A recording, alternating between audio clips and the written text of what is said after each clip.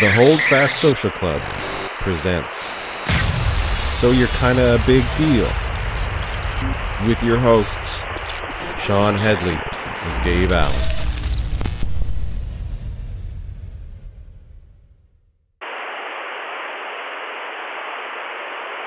Welcome to So You're Kinda a Big Deal, a weekly podcast deep diving into the lives of emerging and established tattoo artists.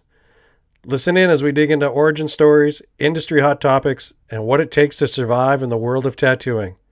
This is Tattoo Shop Talk. It's funny, it's crass, inspiring, and sometimes we get it right. Join your hosts Sean Headley and Dave Allen every week as we host a new guest. Hey, I'm Dave Allen. I brought you a Hold Fast, Stay Gold docuseries, and I've got a new service. It's called the Hold Fast Social Club, and it's basically a matchmaking service for tattoo studios and tattoo artists. As an artist, we used to have these tight little networks we could rely on to find new places to work, guest spot. As the industry's exploded, all these networks have been fractured, and there's people in your own town you don't even know. There's shop owners you've never met before. Wouldn't it be nice if there was some kind of service that would vet the shops, that would take your needs seriously and match them against the tattoo studio's needs as well, so that you're gonna have the highest rate of success with these matches. You can meet and work in studios as guests or as a full-time gig with people you never would have had access to before. That's what the Hold Fast Social Club aims to do.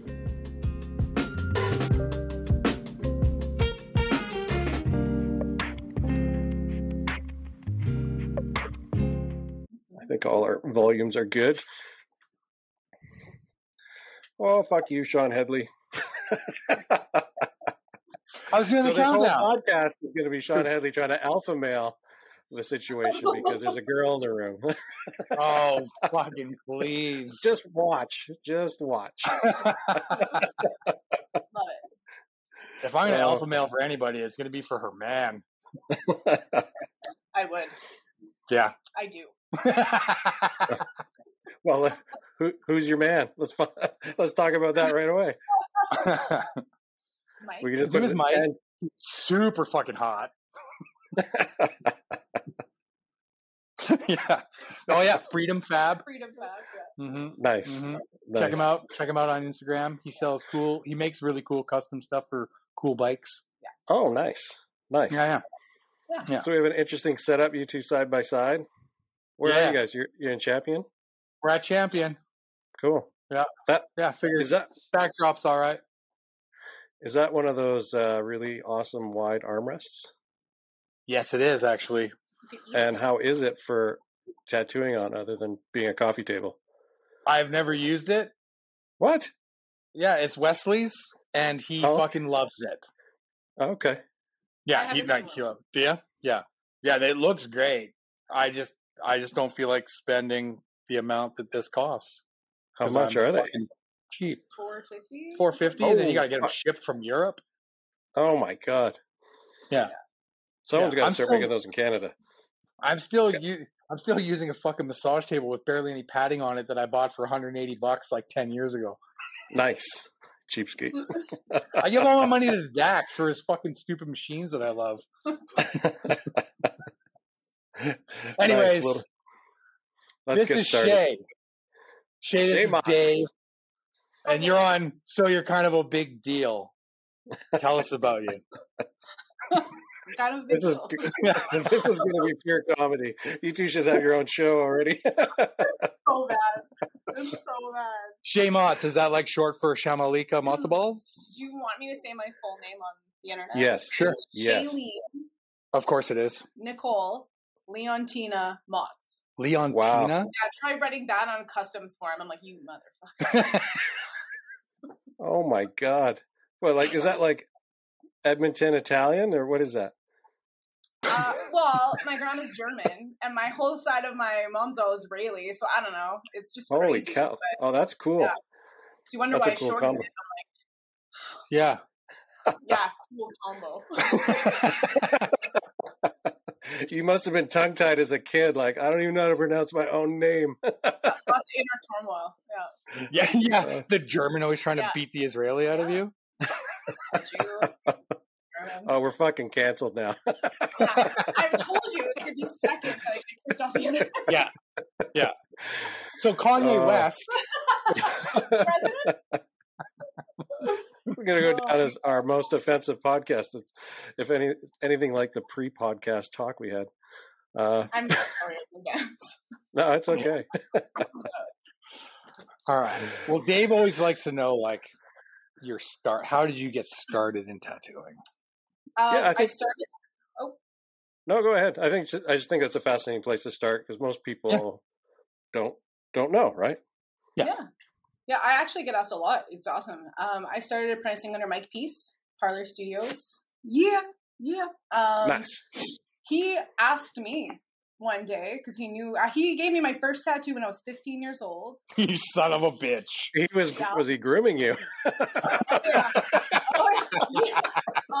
But so I've been tattooed by him for it was close to a decade before I even started. So I've known him. I hung out with the whole Bushido crew and everything. I was always that annoying little girl hanging out, and I just wanted it. And then I went back to school because my dad said, like, no, you're not going to tattoo. You're going to get an education. So I did. So I was a graphic artist for about 8 years. And then, Mike knew how bad I wanted it. And he called me up one day and he was like, do you want to learn a tattoo? And I'm like, man, shut the fuck up. Like, don't say things like that unless you mean it. And he meant it. So, he knew. Like, he knew how bad I wanted it. And I think he knew how bad something new like that would work. So he was really stoked to bring me in. And it was a really cool opportunity just to kind of get in the door. And I started with him and it was really, really cool. What year was that? I've been tattooing for almost 6 years. So I don't know, 6 years ago. You do the math. God damn it. Another one that's only like 5, 6 crazy. years in. I'm sorry. Yeah. But for me, it was years and years and years of. We got to start bringing more people on to make us look good. Yeah, totally. Well, that's. I was going to listen. I'm here. Yeah. Oh my god! And you were with Mike. You weren't with Mike very long. How long were you? A year and a half. Yeah. Okay. Yeah. It's. Mike and I had a really good relationship and respect. Originally, so he was very well aware of where I wanted to go and how quickly I wanted to get there. I was very stubborn, and I was like, balls to the walls. I'm not doing anything half-assed, and he was very encouraging of that, which was really cool. Like he just said, get to where you need to go, and then I got to the point where I was like, it was time to fly, and he was super supportive of it, which was awesome. What was that apprenticeship like? Was it like a traditional style apprenticeship, or were they, because you had an art background, were you tattooing right away? I'd say I was tattooing right away. Mike was really good. I had a lot of technical learning at first, and then it was really cool because, we'd have our art nights and I would show him my fine art background and he'd show me his tattoo background. And it was a really cool mutual teaching lesson. It was really awesome. But I'd say very quickly, I got thrown to the wolves very quick. He said, go for it, which was pros and cons to that for sure. But it was, there's no other way I would have done it. That's just true Shae fashion, learn the hard way. Nice. So, nice. Yeah. And what was it a big change for you from being a graphic designer? No, there's just as much weird people in graphic design, but I did oil and gas. I did oil and gas, repetitive, the same tedious, logo package, web design, and it became so mundane. It was just over that. Then I was a graphic artist for a mascot company. So I designed mascots for the NHL, CFL, MLB, huge mascots all over the world, which was different. And I started realizing very quickly how I really liked that change every day, how every day was something different.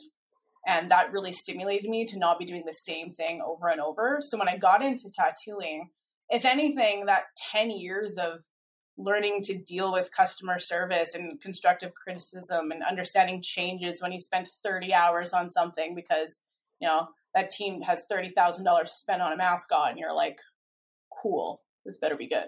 So honestly, it was just another element of don't disappoint this person and do your best. So yeah. Oh, it was good. It's hard. It's always hard. It's still hard. Every day it's hard. But I think if anything, it just pushed me. I was challenged more, which I'm stoked for. So, have you had to tattoo any of the mascots you designed on anybody yet? No, but I see them on TV, and it's like my little claim to fame. I'm like, I did that. No one cares that I did that. That's what. Did you design the really ugly Edmonton one? No. They wanted like a Derek at one point. I was like, you guys, that is the dumbest thing I've ever heard. Like, but no, I did lots of NFL. So my boss was the original Harvey the Hound. He made that mascot like 35 years ago in his garage for Calgary Flames, and he just blew up. And it was a really cool business. But that was the one where I really realized that custom designing something different every day, it really like got my brain going. I'm like, okay, like, this is where I want to go with it. So yeah, cool. That's good. And then you got into tattooing and just started doing the same thing every day. Yeah, it was literally every day. But every single day. No, it's good. It was really good. Honestly, going into tattooing, it was so organic, but it wasn't, I didn't fight anything. Like I knew it just kind of worked. I went right into it. I had enough of that background that I just went like smoothly into it, which was really cool. You mentioned that you had pretty big goals and you're driven when you started. What were those goals? Well, what did you want to do? My fine art. I wanted to stick to my surrealistic illustrative style, which I did. And I was very stubborn. I was like, I'm not doing trad. I'm not doing grayscale. I'm not doing these things. Mike's like, well, you're going to have to. And I'm like, no, I'm not doing it, which sounds super cool and edgy and badass, but I like severely regret it. Like I should have done so much more. Like that's the biggest con of being really niche and sticking to one style, was that the first 5 years, I'm just starting grayscale now. Like I'm just expanding into learning how to do that. So I was very stubborn and I wanted it. I was like, I want that fine art. I want that colorful illustrative. I want the weirdest shit possible to tattoo on people. Again, it's a niche. Not everyone wants a severed duck head on them, right? So, but all the other styles also will just help you grow in your own style, which you ignored. Well, I did. Yeah, I screwed up. But in the last 2 months, I've been pushing grayscale, and I'm already coloring differently. Like it's just insane. All those different styles of tattooing, they all come together and they play with each other. And I think now that I'm learning all of those, it's changing everything about how I tattoo. So cool. It's pretty sweet. Yeah. And humbling. Holy shit. So if you were starting over again, you would take on anything. You would start with whatever came through the door. Give me all the Tasmanian devils and the grayscale crosses. Like I would take those on now. Like that's the stuff. Like for me, I think anyone who asks me, if you could go back, what would you change? That would be it. Because, I was in my 3rd or 4th convention 2 years in, and I got no-showed. And so someone walked up to the booth and they're like, hey, I want to get a rose. I'm like, what the fuck do I do? And Mike's like, you tattoo the rose. I'm like, I don't have 7 hours to draw it. I don't have 7 hours to do a color study. What am I going to do? So I had no flexibility in the sense of just running on the spot. I've done maybe 3 walk-ins in almost 6 years. Oh, I'm crazy. not even kidding. Yeah. So did you apprentice in a private studio? No, it was just the moment I started tattooing, I had such a following already for my artwork, and so many people who were so willing to let me fuck up their skin, which was amazing. But I didn't really have a chance to do walk-ins. I pushed myself and marketed myself so quickly, and that right there is like the new age of tattooing, where I relied on social media. I never had to wait for someone to walk in. So again, downfall is I will like shit my pants from being nervous because I don't know how to on the fly work. That's just, I can't. But how do you tell a new artist though that if they have a following already, like a lot of young people do, that they should put in that work, that they should hold themselves back? I mean, that's a hard thing to tell anybody, How do you do that? Stubborn people. Like I was the same person. I was super stubborn. Very, it's my way or the highway, which isn't a good way. That's why you have mentors. I said people who guide you. And Mike did try. Like, don't get me wrong. Like, he tried. He was like, you have to do these. But without the experiences of failing over and over with something that you're not good at, you're not going to know. Even now, I'm doing all these little small bangers, like these butterflies and moths flat rate, so that I can practice. And nice. One, that brings you back down to ground zero, humbles you, you're learning. And if you're not willing to do that, and if you think at any point, if you think you haven't learned enough, like sit the fuck down because you have so much more to learn. So Yeah. It's and the longer you're in this, you're gonna forget shit, and then a couple years later, you'll go back to doing something and be like, "Oh yeah, I used to do this. Yeah. Why did I stop?" Yeah. It's like back shading or back dragging line work, just different techniques and stuff. Yeah. If you just are, I don't do that style anymore, then all of a sudden you're not. 100%. Like I didn't do Japanese for a long time. I was doing a lot of like whip shading shit, and then I started doing Japanese again, and I'm like, why am I whip shading my fucking wind bars? It's not good. It's not a good look. It doesn't work. No. Shan.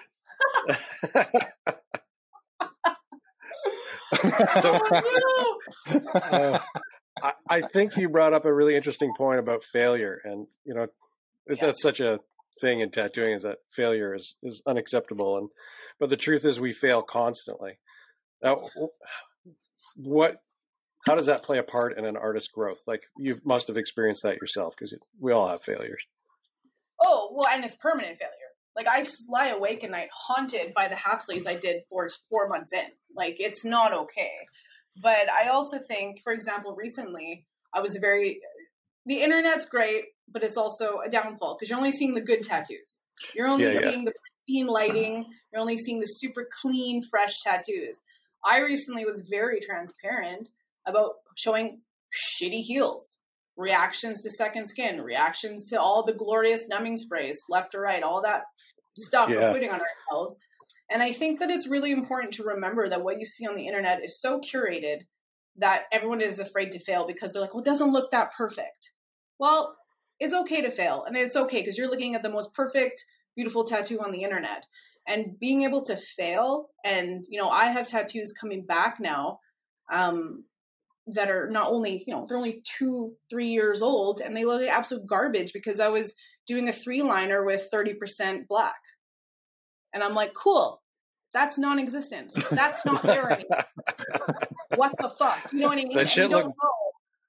That shit looked black when you put it in, though.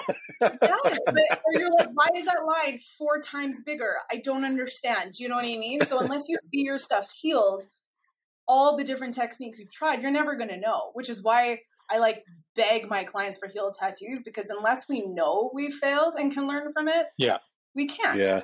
But it's so important to fail because, I mean, it's unfortunate because it's at the expense of permanent, but you can always fix it.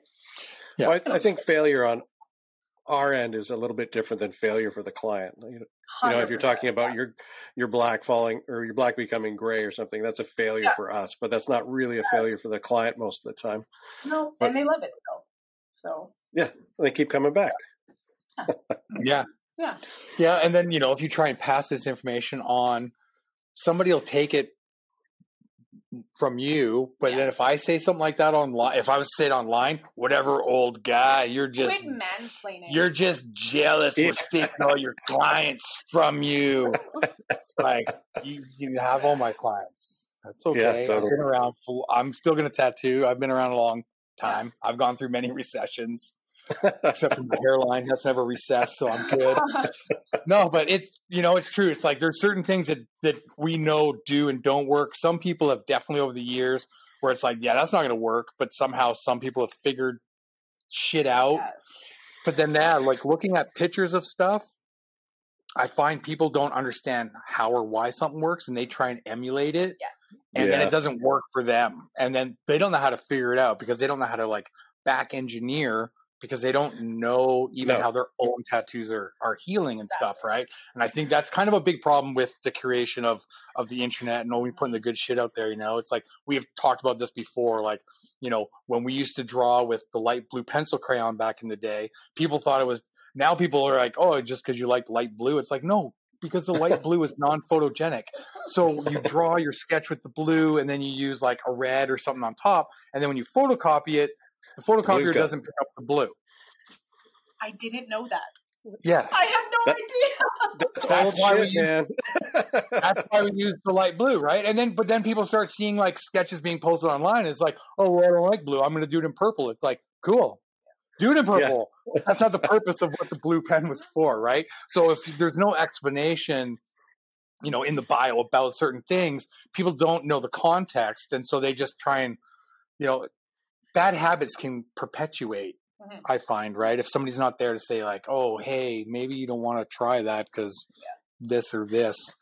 Yeah. Well, it's great to get it's great to get all that information offline, but if you don't have a mentor or somebody who's curating it for you and telling you how it's done, it's fucking worthless. Like, you're just floundering.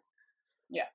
Well, and not being held accountable too. Like, if you're doing something crappy, like, look how many really shitty artists in this city have clients. Yeah. Do you know what I mean? I got lots. But do you know what I mean? Like, they're not being held accountable because they're just still tattooing, and they still will always have clients. They will always have clients. So not being accountable and not being, shown the right way and being told you're wrong. Yeah. How do you even know? Hey man, when I was a teenager, just quick one. When I was a teenager, I was getting tattooed at Lower East Side in Toronto by Stu K and Bruce.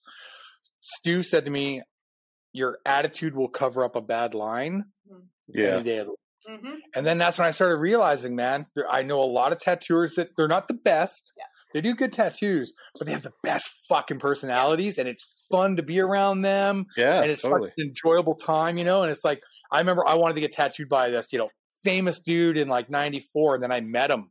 And I'm like, I'm not paying this guy $200 an hour to spend time with him. He's a dick.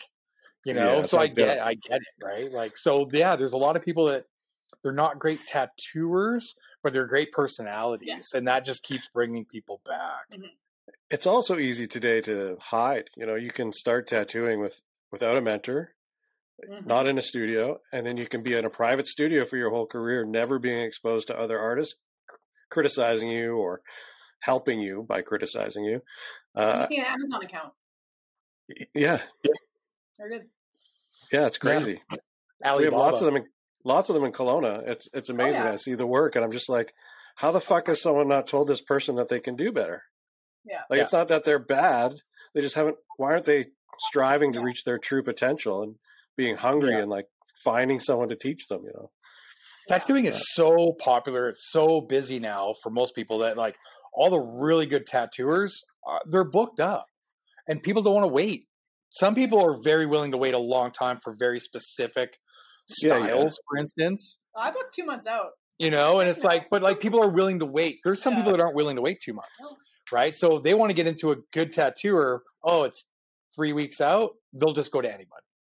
So that's how a lot of these like not great tattooers survive also, is that, people are not willing to wait to get into the artist they originally wanted, and other people are also willing just to go to any artist for a tattoo. And it's just like, well, I don't like, did you not look at my work? I don't do this. Why are you asking me to do this? It's I'll get like an email that's like, hey, love your portfolio, obsessed with what you do, blah, blah, blah, smoke up my ass. I really want a grayscale portrait of my 2-year-old. I'm like, the fuck? No, you don't.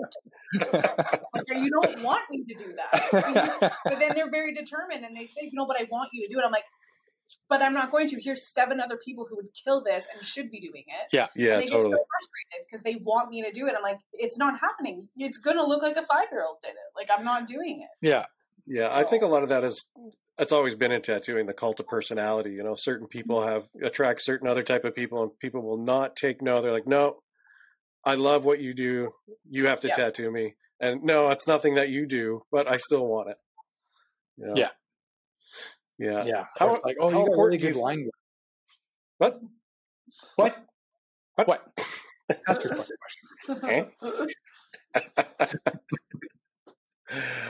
How important do you find it is to have a niche? Like, your work fits into its own niche, and every artist does. How do you find that's helped you build your career, and how important it is to stay true to that? Well, I think now that I'm, like, we already talked about me expanding on to other stuff, but I think it's super important. I mean, if you're going to be really good at something, you be damn good at it. You know what I mean? Every single tattoo I do, I try not to lose myself as a fine artist and an illustrator in what I did, but I take in all the other different elements. But I mean, if you're a one-trick pony, there's nothing wrong with that, because you're a really good one-trick pony. I mean, once you get to that point, you know what I mean? Yeah. But I don't know. I think it is important. But I also think you should wait until you've experienced all the other things to go into your niche. I'm doing it so backwards. But I think finding something that you're really good at and honing in on it and mastering it and being real, there's absolutely nothing wrong with that. But it has to come from like a platform of all the other things you really wanted to bring into it. I don't know. My work is, I also don't budge on it either. I'm like, no, like that's going to look crappy in that color.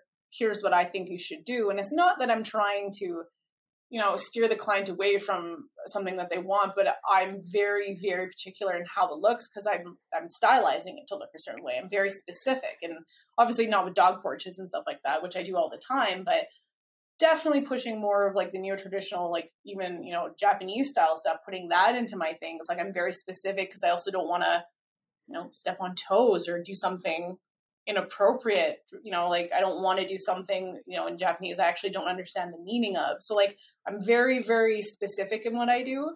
And I'm very like, this is how I'm going to do it. This is how it's going to look. Let's go. Yeah. But I think it is important. And I think that if you're not going to find something and hone in on it, that you can get sloppy. And I think that if you're really focused in on one genre, like me, it's color, illustrative, sweet. I'm focusing on that. I'm honing in on that. Learning grayscale is helping me, but I'm still like, that's my jam. Yeah. And that's how I do the best tattoo I possibly can. So I don't see a problem with that, but. No, not at all. So how long I know you can't give like a number in years or anything like that, but how long do you think, or what point does a young artist get to where they're like, okay, I've tried all this stuff. I know that I should focus on this. Well, I waited 5 years, so like to do it the other way. So I don't know. I don't know. I think, your entire, and again, mentorships are subjective. There's people who do who have an apprenticeship for 4 years, and there's some who do it for 3 months. So it's in the span of learning, and it's also up to you. We talk a lot about, the mentor should be there and whatever, but you also have to put that fire in your ass. You also have to put yourself to learn those other things. And I personally think that you should be doing it for a couple of years, expanding out, but I don't know the magic number. I don't have any idea, but I don't think there is a magic number, but I think people should start looking for signs. I know early in my career, I tried everything and failed miserably at pretty much all of it, and still try to still trying to figure it out. Yeah.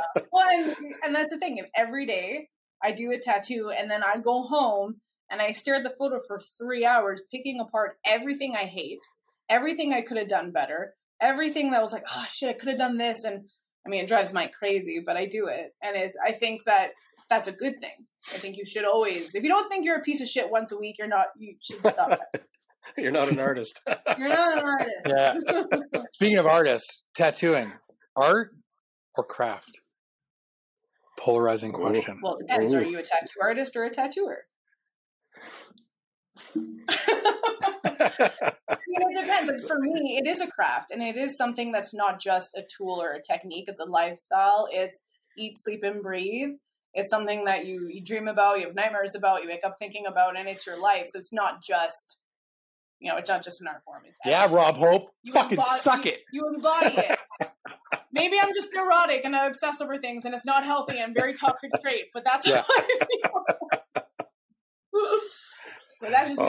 No, that's a great answer. But I'm a fine artist too. Like I've been doing art my whole life. I've been painting since I was 5 years old. So art is art in different forms and mediums, but it's all in one big, it's who you are. Absolutely. I've always thought tattooing was artistic, but what was different was that you were a commission artist. You were never expressing your inner self at any point with a tattoo. So it's hard to claim being an artist, I think. But Rob Hope might disagree with that. But we'll just keep bringing this up every podcast and throw Rob on the bus. Yeah. Yeah. No, but because there's the people where this argument used to happen on the Reed Street Forum, where it's like art or craft is fine. But then some people would be like, what's more important, the art or the technical ability? And there were actually people who were like, oh, the art. And it's like, well, no, if you have shitty fucking line work and fucking janky, scratchy shading, you just ruined your fucking art. Yeah. So well, I think there's a limit to that too. I think there's actually I think that's a valid point. you look at older Ed Hardy stuff, and the stuff was loose. It was still technically pretty good, but it wasn't like technically masterful, let's say. But the art was so powerful, right? And I think when you get into that kind of gray area, it's hard to tell. But if the shit is totally janky. Well, I know. Dave's got this argument though because his line work sucks. Well, but like, look at least I can put color in solid.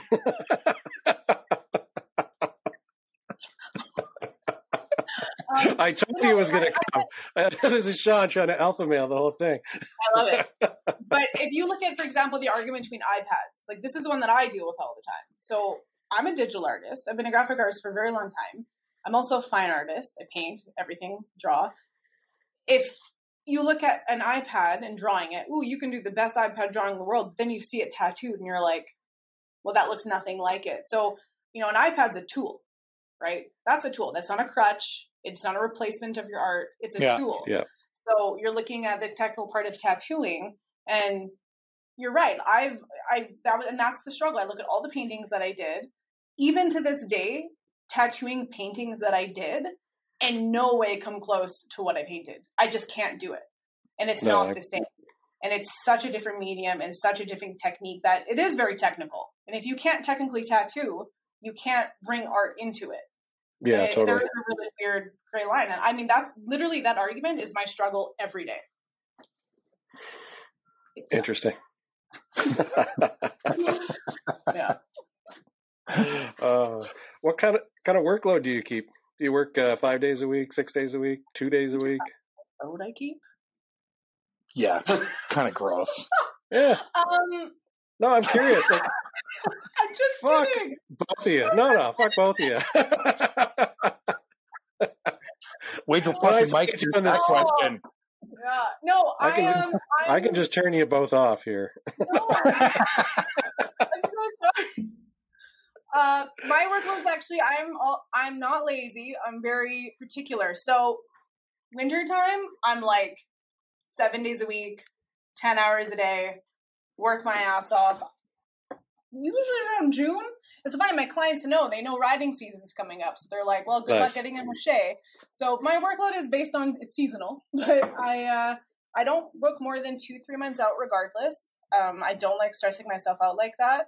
I think if you have clients in your chair every day, and you can look at the next week and see clients in your chair, you're doing great. And I think the whole bragging about being booked 2 years out thing is kind of over since COVID. Yeah. I think everyone really fucked up on that, and they realized how dumb that was. They're like, oh shit, I can't do anything for the next 4 years. So, but I don't, I mean, I'm doing every piece I do other than obviously pet portraits are custom. So everything I do, it's 4 or 5 hours a night, every night. And I don't have the ability to look past the next 2 days. So if I'm booked out till even a year, it just makes me want to vomit. So I don't try to put too much on myself so that I can really focus on the tattoos now. I try to always have my tattoos drawn a couple days before if I can. But I mean, let's be honest. Sometimes we're drawing really big pieces the day before, which is not good. But day before. Hour before for you? Yeah. Or you just draw it on. He draws it on. Yeah. The reason I ask is the question was more about life-work balance. A lot of us struggle with working too much, No. I mean, yes, I don't know, because I've always been really good at that. I've always been really good at, but the whole burnout thing, and I'm the opposite. I challenge people who think that hustle culture is toxic. Work your ass off. Why is it toxic? If I want to work my ass off and be better at my craft and, totally. Be able to go and do the things that I love, I'm going to do it. I hear that a lot when people say, oh, screw hustle culture. No, screw your laziness. I'm going to work my ass off and I'm going to tattoo and enjoy life. That's my balance. Yeah. I can fuck off to go ride my motorcycle and come back and tattoo for 2 weeks and be stoked on that. But that's because I work hard to do it. Yeah, I don't know. I'm all about hustle culture, and I'm sure the burnout will come, and I'll tattoo through the burnout. I don't know. Or if not, you'll just ride your bike for a while. I'll just ride my motorcycle for a while. Right? Yeah, totally. Yeah. Yeah, exactly. There's some people that we know people that are, they probably don't consider themselves part of the hustle culture. Yeah. They fucking work hard, man. And they work a lot. That's true. Yeah.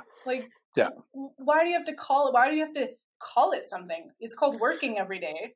Yeah. Paying their bills and being an adult and then enjoying the life that you have. I don't understand why it has to be this like hustle culture.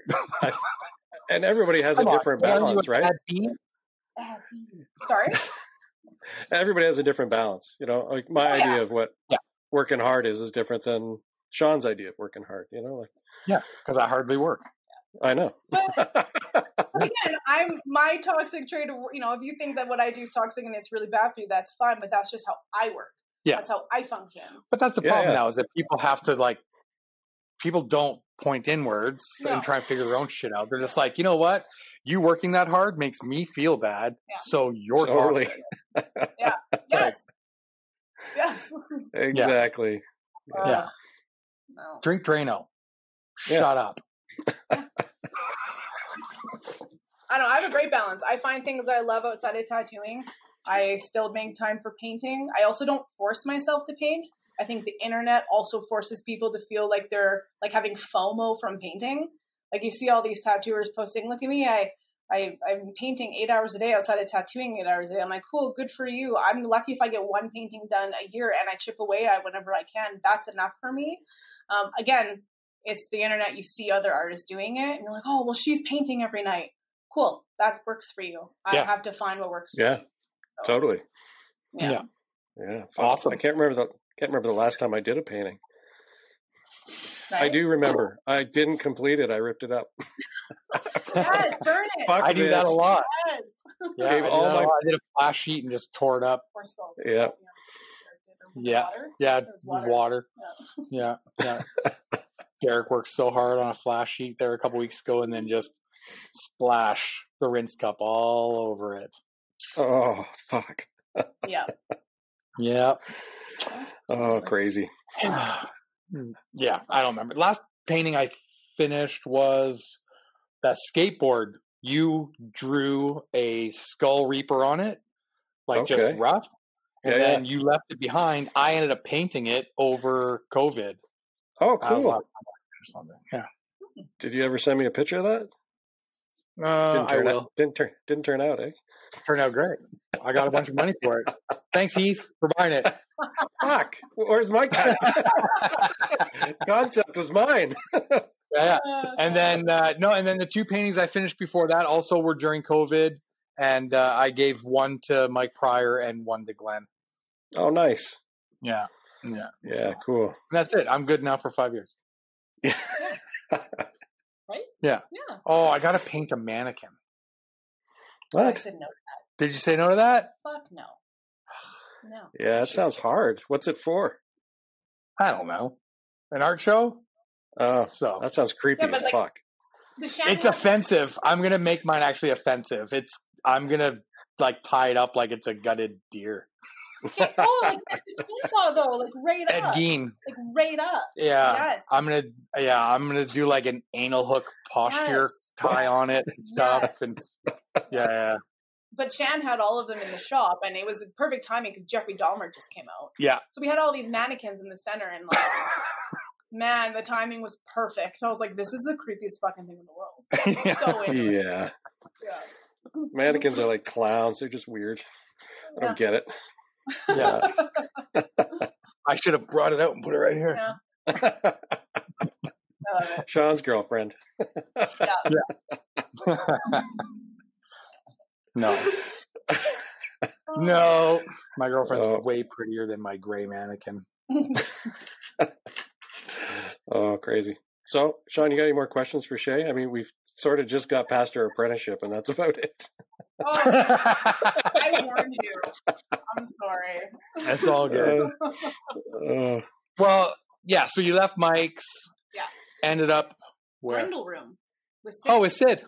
Yeah, Sid the Kid. Right on. White Trash Flash. Probably the most exhausting year of my life. I love her to bits, and she knows this for the record. She's high energy. But I'll say this right now. Sid is the reason I tattoo the way that I do. I learned from her in the year of tattooing the most do's and don'ts, and just watching her tattoo. And she's like, I'd be like, hey, my packing, my grayscale is like, it's falling out when I do this. And she's like, well, it's because you're dumb and you shouldn't be doing that. And she called me out, and I was just so green. And I mean, I still am, but she was so good to work with because she showed me all of these cool techniques. I went from, super traditional learning to Sydney, which is her own element, but it's like, that year was crazy, but I was so thankful for her because she showed me all the little tiny elements and things that just I never would have seen. So it was a really cool one. Yeah. And then I went to Boss. I was that Boss for the last few years. Yeah. So. And then you moved up to Edmonton. For a boy. Yeah. Nice. Edmonton's a cooler city. You know what? Okay, so now that we're on the internet, I gotta be careful how I say this. Edmonton people are way nicer than Calgary people. It's true. I lived in Calgary for a while too when I was at Bushido. Honestly, the more blue collar-esque, little more just chill vibe. I'm born and raised in Calgary. I love my city and I love my friends, but a lot of people, that city is very pompous. You're walking around with your nose in the air, and I'm going to get in trouble for saying that, I know, but I moved to Edmonton. Even Sherwood. Sherwood's like Sherwood's the most Calgary part of this area. Yeah, Sherwood Park, where we are right now. 100%. But it's still just a different vibe of people. And that's, I actually noticed it right away. Within the first few months of living here, I was like, this is different. Like the people are different. I mean, it's not as pretty, that it's far away from the mountains, but I like Edmonton. I always loved Calgary. I never wanted to set foot in Edmonton. I'd never heard anyone say a good word about it. It seemed like just the place that everybody was trying to get out of. And I went to visit Sean, and I think I was there a half a day, and I was like, this is like a little Toronto. This is like what Toronto must have been like in the 50s, just the way it looks, the skyline, everything like that. It's a cool place. People are nice. Lots of cool neighborhoods. It's really multicultural. I thought it was great. And it's got super doggies. He's gone. Oh, is he? Yeah. Like the riding scene here is crazy. Like, which is weird because we're so far away from the mountains, like in Calgary. But here it's just, it's a different world. But if you would have told me even 2 years ago that I'd leave Calgary for a guy and move up here, I'd be like, you fucking crazy? Like, no. But it happened. And even just coming up here and getting out of my comfort. I mean, I was in my little Calgary nook, started tattooing there. I knew everybody. I knew everyone in the industry. Like it was my little comfort space. And then I came up here and I really had to be like, oh, other people exist. So how long were you with Mike before you decided to move up here? I don't know, like 6 months. Well, that's good. Whatever. No, you know. Would I say no to that? No. Yeah. Mm-mm. Smart. No. Yeah. I met him at the Deadly show and was like, God damn it. Yeah. He's growing his mustache back. Is he? He's growing it back. I'm so stoked. Mustache ride. Oh, fantastic. Oh, yeah. And then so you came up here, worked at Shan's for a bit, Fountainhead. He was like my home base because I knew Shan, right? So it was like I already guested there. It was and I didn't know anything about Edmonton or any of the shops, and it was just and I went there it was a really good experience for me because again, Boss was private rooms, secluded. I was super lonely. I was like, does anyone else work here? Like it was really dead a lot of the time. And then I went to Shan's and it was like 8 artists, all with 8 clients, open concept, walk-in vibe, and it has its own pros and cons, but working with Shan was awesome. He's such a good dude, and just being around so many different styles of artists, that was really cool for me. I was like, I haven't been around this many people in so long. Like, this is so great. And then I was like, okay, now I'm overstimulated and I need to go. Oh, fuck. I mean, he's such a good guy, and we have a great relationship too, that it was easy to just be open and like, hey man, like I'm out. Yeah. So what was your first convention? Lethbridge. Oh yeah? Yeah, Lethbridge. Okay, funny story about this one. Lethbridge convention was awesome. I've never been a partier because I actually became sober going into tattooing. And I was there, like, just watching the debauchery that was happening. Wait, you were sober and worked with Sid Dyer? She's sober. She's sober now? Sydney she's allergic to alcohol. She doesn't drink. Like, she's like, that's what I was going to do. She doesn't. Trust me, she used to, but she doesn't. Sydney, you're just that crazy? She's just a bad baby. Awesome. But Lethbridge Convention, and it was funny because Lucas Ford came up to me. You know, Mike knows everyone. Mike Beast knows everybody. So he's introducing me to everyone, and you know, and I go back to the booth, and I'm taking up, sitting down, because he does like 90 tattoos in a day. And it was awesome. But some guy comes up to me and he's like, hey, like, this actually might be a really good, you know, Jesse Young liner. And he's like, hey, like, this might be a really good liner for you. And I'm like, who are you? Just super rude. And I was like, who are you? And he's like, oh, I'm actually down here at the booth down here. It was Lucas fucking Ford. And I was like, oh. So I went up to him after. I'm like, I'm such a dick, and I'm so sorry. I've never met you before. And he's like, it's okay. It's cool. Like, just don't be an asshole to people. And I'm like, cool. Never be a dick again to anyone ever. So, I felt real bad. I get it though. It's just like, oh, a redhead's talking to me. He was like really corrupt and wanted to show me this machine because he just talked to Mike and he was so excited. Yeah. And I was like, who are you? He's great. Oh, fuck. Lethbridge is awesome. I mean, like I said, like Mike threw me to the wolves. I've done a lot of conventions, and he kind of just, you know, go for it. Like, he didn't hesitate with me because he also knew me on a personal level. He knew what I could handle, and he was like, yeah, we're doing it. Go. Sweet. So, yeah. I had about 90 anxiety attacks. Right, yeah, I still have them. Yeah. Deadly, I had one. Same. Yeah. I was just like sweating as soon as I walked in, seeing whose names are on what. I'm just like, why am I here? I saw James text as I came in, and I'm like, why did you do this to me? And he's like, welcome. And I'm like, I vomit. Oh, amazing. Oh my gosh. Yeah. How many conventions do you do a year, you think? Or try to do? Well, since COVID, I mean, it was hard for me to get back into it. Of course. I think everyone has said that. But I mean, I'd like to do a couple. I still think it's going to work, is the Austin Invitational, just super rad. When's that? That one's in September. Oh, really? Yeah. September what? Do you know? 2nd or 3rd, I think. So I'm going to be there just after that. Oh, cool. I'm really bad because summertime, when like the Okanagan show, like I've had Rob like, hey, you're coming this year. And I'm like, that's like my time. Like, I don't do conventions in the summer because I prioritize riding. But I try to do like maybe 2 or 3. I don't do tours. I don't do the whole, hey, I'm going to come here. Like, I won't do that. But one I really want to do is the Pile of Bones. Every year I'm like, I really should have gone. I really should have gone to that one.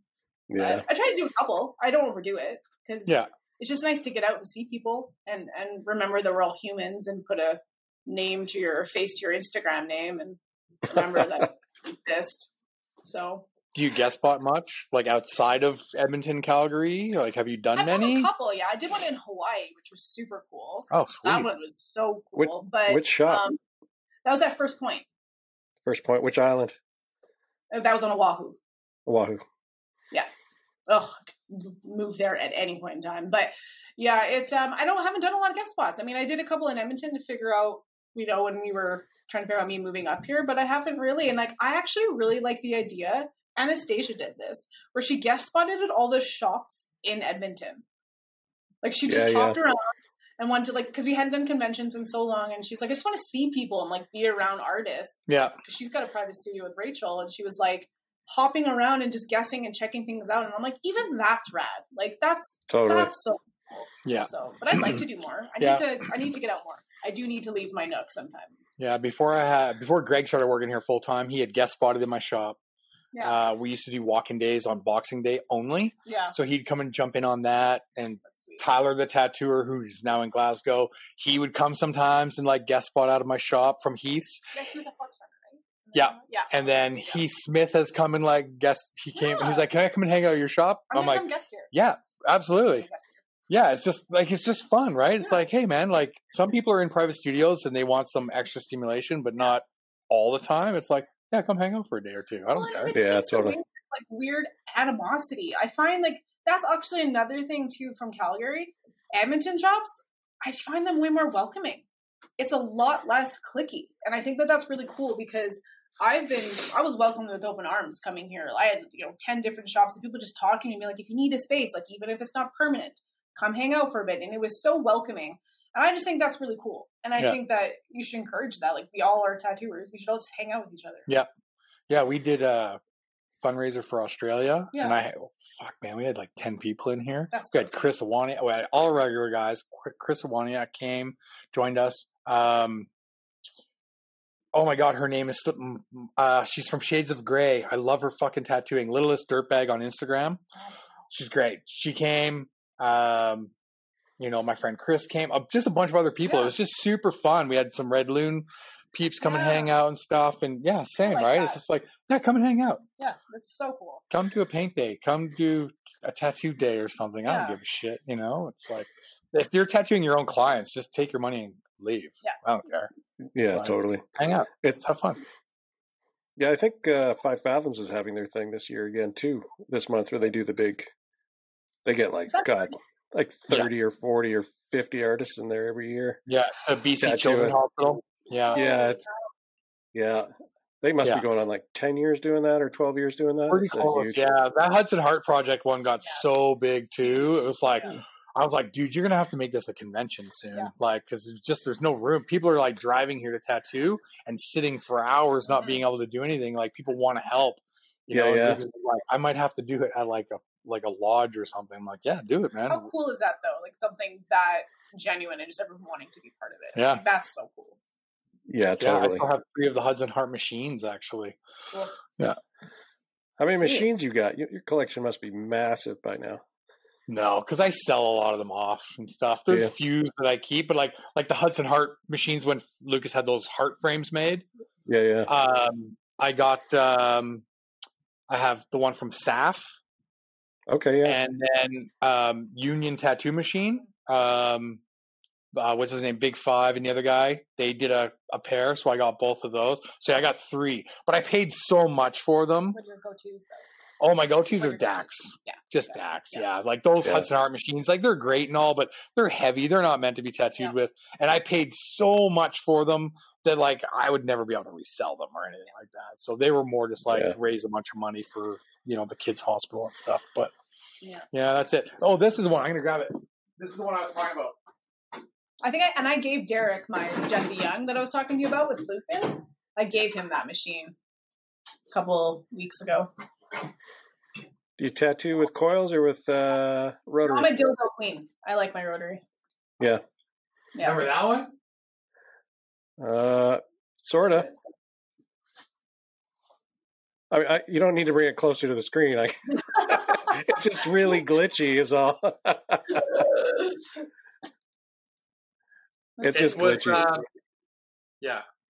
Anyways. Yeah. Feel free to explain. You carved roach on it.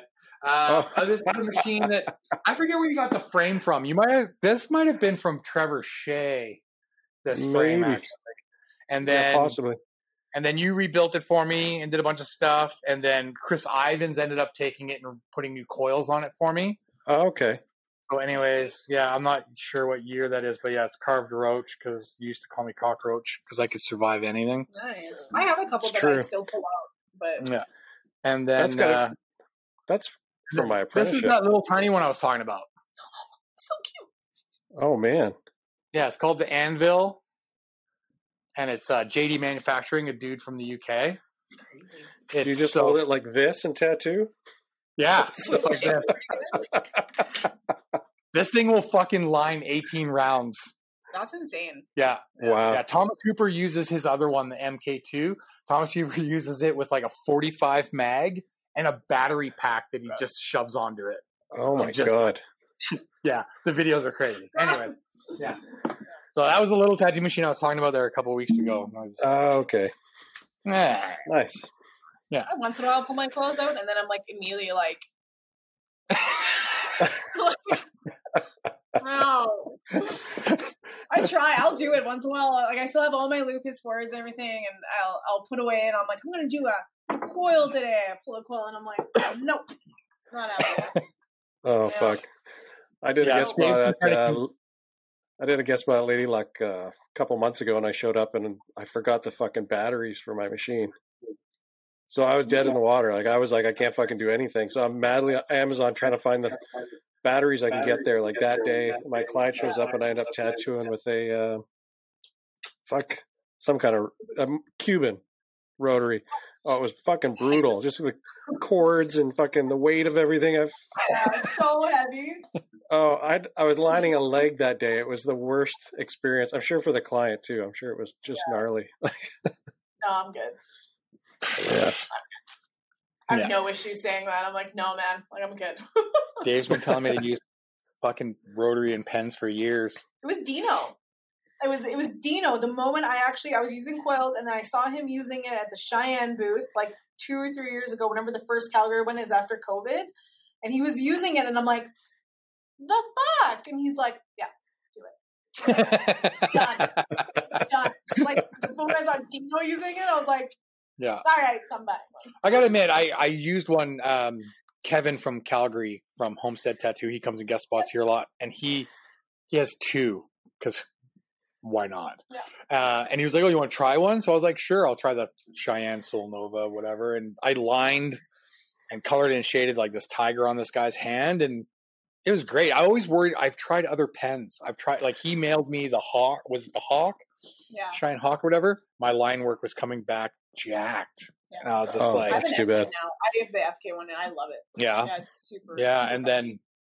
then I used that Soul Nova cordless one, and yeah, my line work healed great. Everything was great. And I'm just like, then I'm like, I don't know if I could spend $1,500 on this as I'm setting up my $1,500 worth of coil machines from Dax because I need 3 or 4 machines for a tattoo. Oh my God. Yeah, I love that. I love it when a tattooer complains about something. I'm like, you could make that in a day. I'd like to try that. I want to try that Good Guy pen. I hear it's really good for lining. But other than that, is it good? You like it? Yeah. Wes really liked his, and then he ended up getting the Flux S, I think it is, and he really likes that. Yeah. So I think what he didn't like about the Good Guy one is that the grips are proprietary. Like you can only use their grips on them or whatever. And so it's like Cheyenne too. Sometimes you're like, why is my cartridge falling out? Because that. The FK Iron ones fit the Cheyenne. Or not FK Irons. What is it? FYT out of Montreal? FYT, yeah. I mean, they're all the same. Yeah, totally.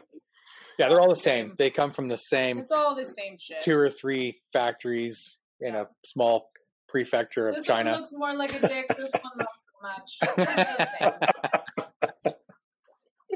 When you started tattooing with those, did you find you were tattooing with your mouth open more? Okay, so yes. To be honest, funny that you say that. No, a dick joke involved. Is I, for the longest time, had to train myself to put my tongue in when I was tattooing because that's my focus face. And then COVID happened, where I had a mask on, and I just started doing it again because I had a mask on. So then I started tattooing after taking off my mask, and I'm out there again. So I had to retrain myself to keep my mouth shut. Man, we were just talking about getting like splashes on the face or in the eye or whatever. Then you do with your tongue out. Like the close encounters, I'm just like, oh motherfuck. And I'm like, no. It's not good. It's not good. I'm a safe person. Tattooer faces are the best. Fuck, tattooers make the funniest faces. Dustin used to do this thing with his lips. He would do this when he was tattooing. When he's really thinking, he's like, I like click my jaw. Oh, really? Oh, it's bad. I tense up so hard, and then I like clicks it, and it's just horrible. Yeah, it's not crazy. Good. Yeah, whatever. The mask couldn't see it. It was great. Now I can see it again. All right. So now you've left Shan's, and you're now at Inner Sanctum. Yeah. And kind of a private studio-ish thing. It's in like the middle of the industrial area, which is rad because it's not downtown. So like this kind of. It's exact same thing. Super chill. It is nice because there can be lots of people there, or there's not. So I tattoo a lot of large tattoos. And, male or female, when they come in, a lot of people aren't stoked on being on display. Get on display. So a lot of my clients, I think 90% of the women who have come back that I've tattooed are like, they're stoked. They're like, this is a really cool setup. Like, I like it. And it's a good balance. I love it. I mean, the ultimate goal is to have my own shop. Yeah, of course. And that'll be the end game. I think that's everybody wants to have their own space, because we've had this conversation before where no matter where you go, it's never going to check off all the lists for you. No. And you're always going to have to find something that works or doesn't work, or this rubs you the wrong way. And that's kind of the whole point. Yeah. But eventually it's nice. I mean, I'd like to one day. It'd be if the people move out upstairs, you can go up there. I'll just go up there. Yeah. It'd be great. It's like multiple You put a rooms. pole in between. Yeah. You can throw garbage up there as you're working. Just yeah, love it. Well, those like mailing machines. Yeah. Yeah, but I like it. I like Inner Sanctum. It's nice, super chill. London and Dave are really nice. Yeah, lots of dead things everywhere. It's great. Cool. Yeah. Awesome. I'm very like self-motivated. Like I'm there all the time, and I always end up doing something where like I'll be at the shop at 8 o'clock in the morning. I know Derek doesn't like it, but I start super early because I'm like, oh, I'm here. I'm up at 5 o'clock. Let's go. And a lot of people are stoked on that. So a lot of the time I'll be done the day. And like they're showing up. And I'm like, it's 2 o'clock. I've been here for 9 hours. What are you talking about? Yeah. Nice. I have a guy, Anton, that works for me now. And yeah, he's usually here at 8:30 a.m. Yeah. Like he's already halfway through a fucking half sleeve by the time I come in, and he's wrapping up, while I'm getting started, and he's gone to do his shit. So I drop the kids off at school, and I'm like, now what? Yeah. Like 3 hours. Yeah. Oh yeah, because you tattooed Derek last week at like 9. Yeah, I come in at 9. I was like, come in at 9 o'clock for a rib tattoo. Ooh. You don't have enough chance to eat enough food to get yourself through that. Savage. Yeah. He numbed it. He was fine. Yeah. And he gets up early because his other job is early. Yeah, he was fine with it. Yeah, Most moms are stoked. They're like, I would love to come in at 8 o'clock. Like they get stoked. Yeah. So, yeah. But I want to hear. You brought up numbing cream twice. I want to hear your stories about numbing cream. You said something earlier about issues coming back, stuff healing, people having reactions and stuff. And it's this thing that is so popular right now on the fucking internet. And every client is asking about numbing cream right now. So I've used it. I get tattooed by Anthony Fleming in Calgary, and I get tattooed like the stupidest spots. So for those to even get through a 3-hour tattoo, I do numb for like torso. My clients, it's really dependent even on the space where it is. But I've had people, so this last one that I posted, because I actually saw it healed on another tattooer's post. Like, they had their nice fresh tattoo, and then there's mine. Hair ass, chunks missing, and we already knew what happened. So what was crazy is last year, for about a month, I was tattooing everybody, including Mike. This happened to Mike too. And I was using Cosmic Numbing. It's a spray from the States. It's like, what's that cane stuff? Not Armor Cane, the other stuff. Lidocaine. Benzocaine? Anyway, yeah, so it's like whatever cane fucking thing. Anyway. Cocaine. So cocaine. But there's all these crazy sprays. Anyway, this one spray, and I wasn't knowing till after, so I'm doing the tattoo, spraying it with this green stuff, cleaning it up, putting second skin on top, and I was using a multiple different second skins. It wasn't one specific one. My clients were ending up in the hospital. The most horrid infections, and I'm talking concave tattoos, green, disgusting. It was horrible. So I was getting messages consistently for about a month, including Mike's. I put on the second skin. I remember using that spray. 2 days in, the next day, it was melted. It was melted to him. He was ripping it off, and it was just disgusting. So I had like a spreadsheet because I was like, I quit. I'm done. Like, what am I doing wrong? I don't understand. So I had a spreadsheet, had all these people who contacted me. I wrote down everything I used. I was really confused. And then I finally found the common denominator, and it was using this goddamn spray and second skin. Something was happening with the spray, because when you think about it, you clean it, it's all nice. You have still sprayed this spray into an open wound, regardless of how well you clean it. You're putting second skin onto it and then letting it fester for a week. Yeah. So whatever was happening with that chemical reaction, and I'm talking like my one client was in the hospital, like her leg was like inside. It was disgusting. So, and that one that I posted openly was on my, was a butt tattoo, and she was super good about it. She was more than okay with me posting it, but like chunks, not, hey, light saturation, you kind of chewed up that person, pure white chunks, meaning everything was removed. So moving forward, then I said no more second skin, thinking that was the problem. I'm like, no more second skin, no. And then I was still using that spray, and then I stopped, and it happened again as soon as I used both. I'm like, that's it. So I told Shannon, he pulled it, and it was like, this stuff is what's doing it. But with numbing, I mean, there's a couple products that we use that are okay. And I mean, I think the creams I find better than the sprays. I find the sprays turn it into ground beef. Yeah. Right? Yeah. I've tried the solution that just came out, actually. I used that on myself to try it, and Anne used it on me, and it was mint. And I used second skin, and there was no issues. But I think we're playing with fire every time. 100%. You're literally beating the shit out of your skin, having some crazy cream sitting inside you, and then spraying, even Bactine, too much Bactine. I don't use Bactine at all. No, me neither. If you decide you want to use it, you're getting alcohol at the end. If you want to use spray, I'm cleaning the shit out of your tattoo if you want to use second skin. If you want to use all these elements and then expect a perfect heal, then it has to be cleaned that way. Yeah. And I know some people who do that. They've always done that. They're like, well, you don't do that? I'm like, well, it's horrible. So I don't go just spray, Ant does it on me. I mean, rubbing alcohol is just the norm.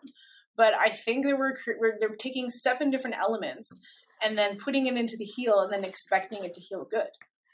And on top of using people's skin types, where it's tattooed, everyone using different types of pigments. Like you already have so many different elements that using numbing cream, it's like kind of like at your own risk type of thing. Yeah. Because it feels, and I mean, I felt terrible. Anyone who it happened to, I was like, come in, I will redo this entire piece. Let me make it right. And that's when I was really transparent about it. Cause I'm like, that is not on my, actually it kind of pissed me off. There's a little, some other troll on the internet wrote like, well, it's good to see how our tattoos actually heal. And that set me off. I was like, go fuck yourself, first of all, because this is an anomaly. This isn't normal. And I think we're scared to talk about really bad heals and what happened. And it's like, oh, it's the client's fault. Well, no, it could be the artist. No, it could be the client. It's like, or we could just talk about do's and don'ts and trying to remove that. Because numbing cream it works. Don't get me wrong. I use it. I've used it on my stomach. There's only certain ways I could get through things, but I also let my tattoos bleed out for 24 hours and then clean it again and then put it on. Like I do that process. Yeah. I don't know. I'm down with the second skin. Yeah. I've had mixed results with numbing cream. I don't use the second skin. I don't believe in it at all. But I started testing different numbing creams when I was getting my back tattooed by the same artist. Mm-hmm. And when I look at it now, I can tell the patches where I used numbing cream and where I didn't. They're all solid black panels. And the stuff with the numbing cream has a lot of holidays and needs to be reworked. The stuff without, solid black. And the guy knows how to put in. It the skin changes, it changes into almost like it's like ground beef, like chicken skin. Yeah.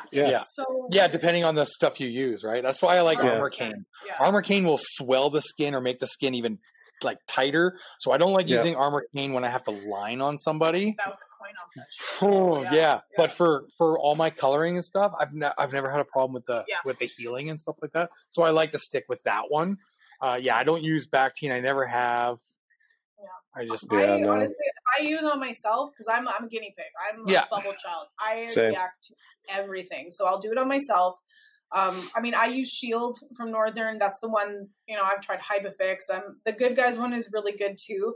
But I use the Shield from Northern, and it's mint. I've never, that's the one that I've found is most consistent, and it's never had an issue. But again, that thing could be great.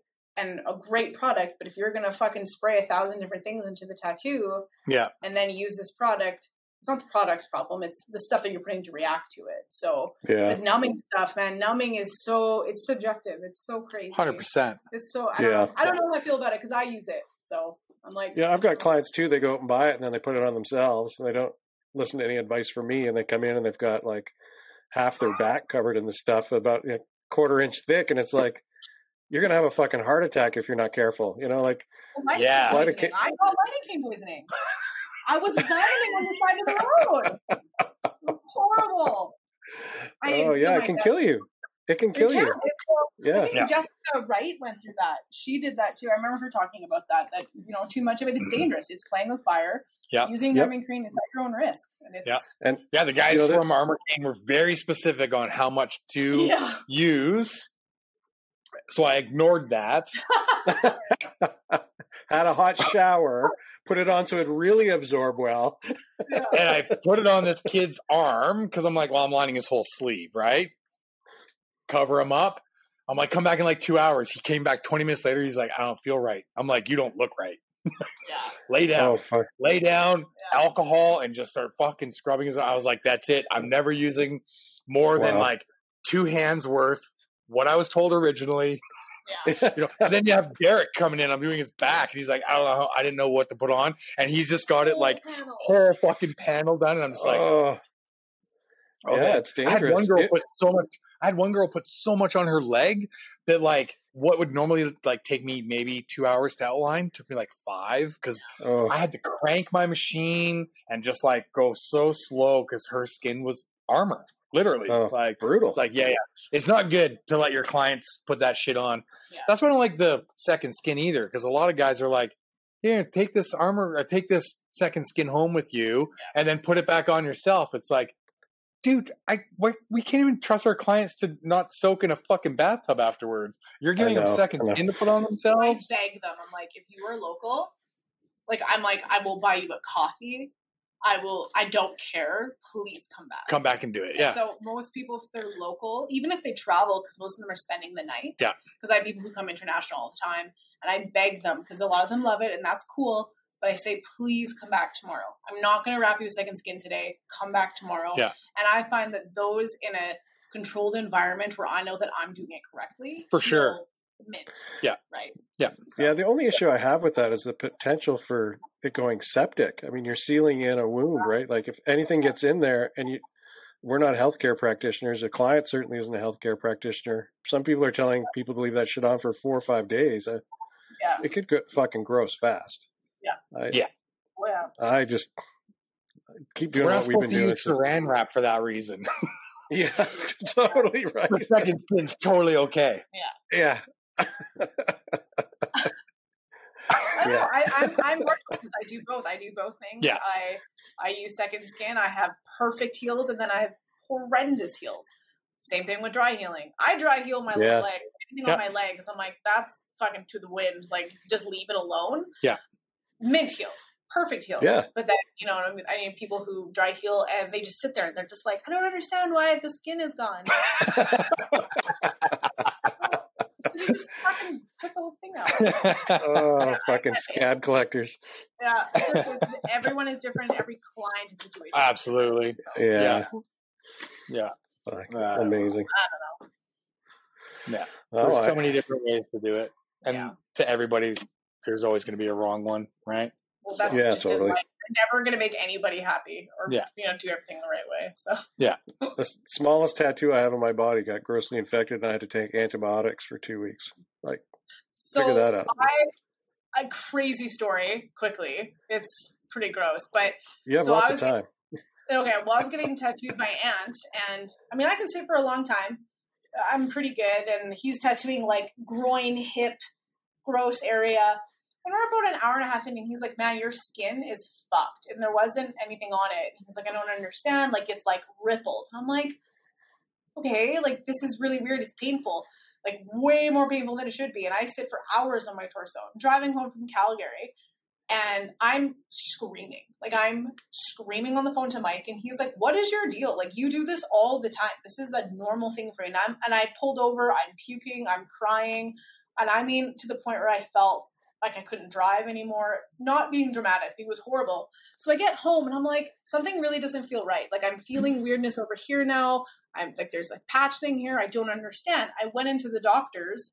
He was tattooing shingles. Oh, fuck. Because I was getting tattooed every 3 weeks to the point where my immune system was shot. I got shingles. The shingles weren't on where he tattooed, but the nerve patch where it comes up. Like, I had to so the doctor was like, how are you walking? I don't understand. And I'm like, cool, because I'm tough as fuck. Okay. But I got the medication. I'm allergic to the medication.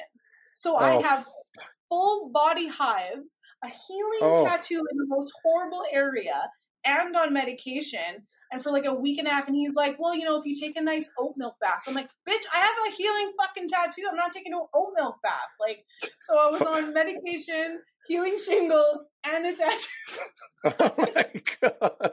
And it still healed mint, by the way. My tattoo feels perfect. Nice job, Anne. He is amazing. Yeah, his tattooing is fucking sweet. He's honestly like, and the fact that my shit's a cover up, like I can't even fathom it when I look at it. I'm like, how was there I had a full chest and stomach piece, and he blasted over the entire thing.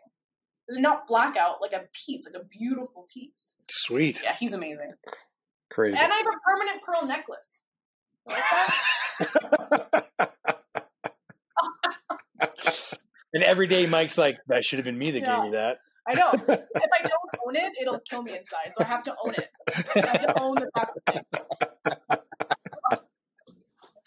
thing. Oh, did you get it when you started using the pens? What? Yeah.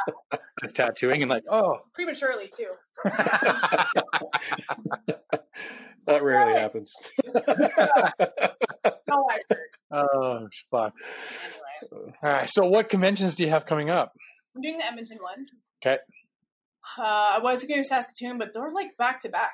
They're like Saskatoon is next weekend, and I just no, I can't. I believe I'm going to do Winnipeg. I wasn't going to, but I think I might actually do that one. Which one? Well, I do both, which is really hilarious because everyone's like, if you do one, you can't do the other. I'm like, watch me. I do it every year. I do both every year. This will be the one, I think it's Riches is the one in August. Yes. Yes, that's the one, yeah. But I haven't even, I'm really bad because like when they do the last call thing, I'm like, ooh, pick me. Like, I'm horrible.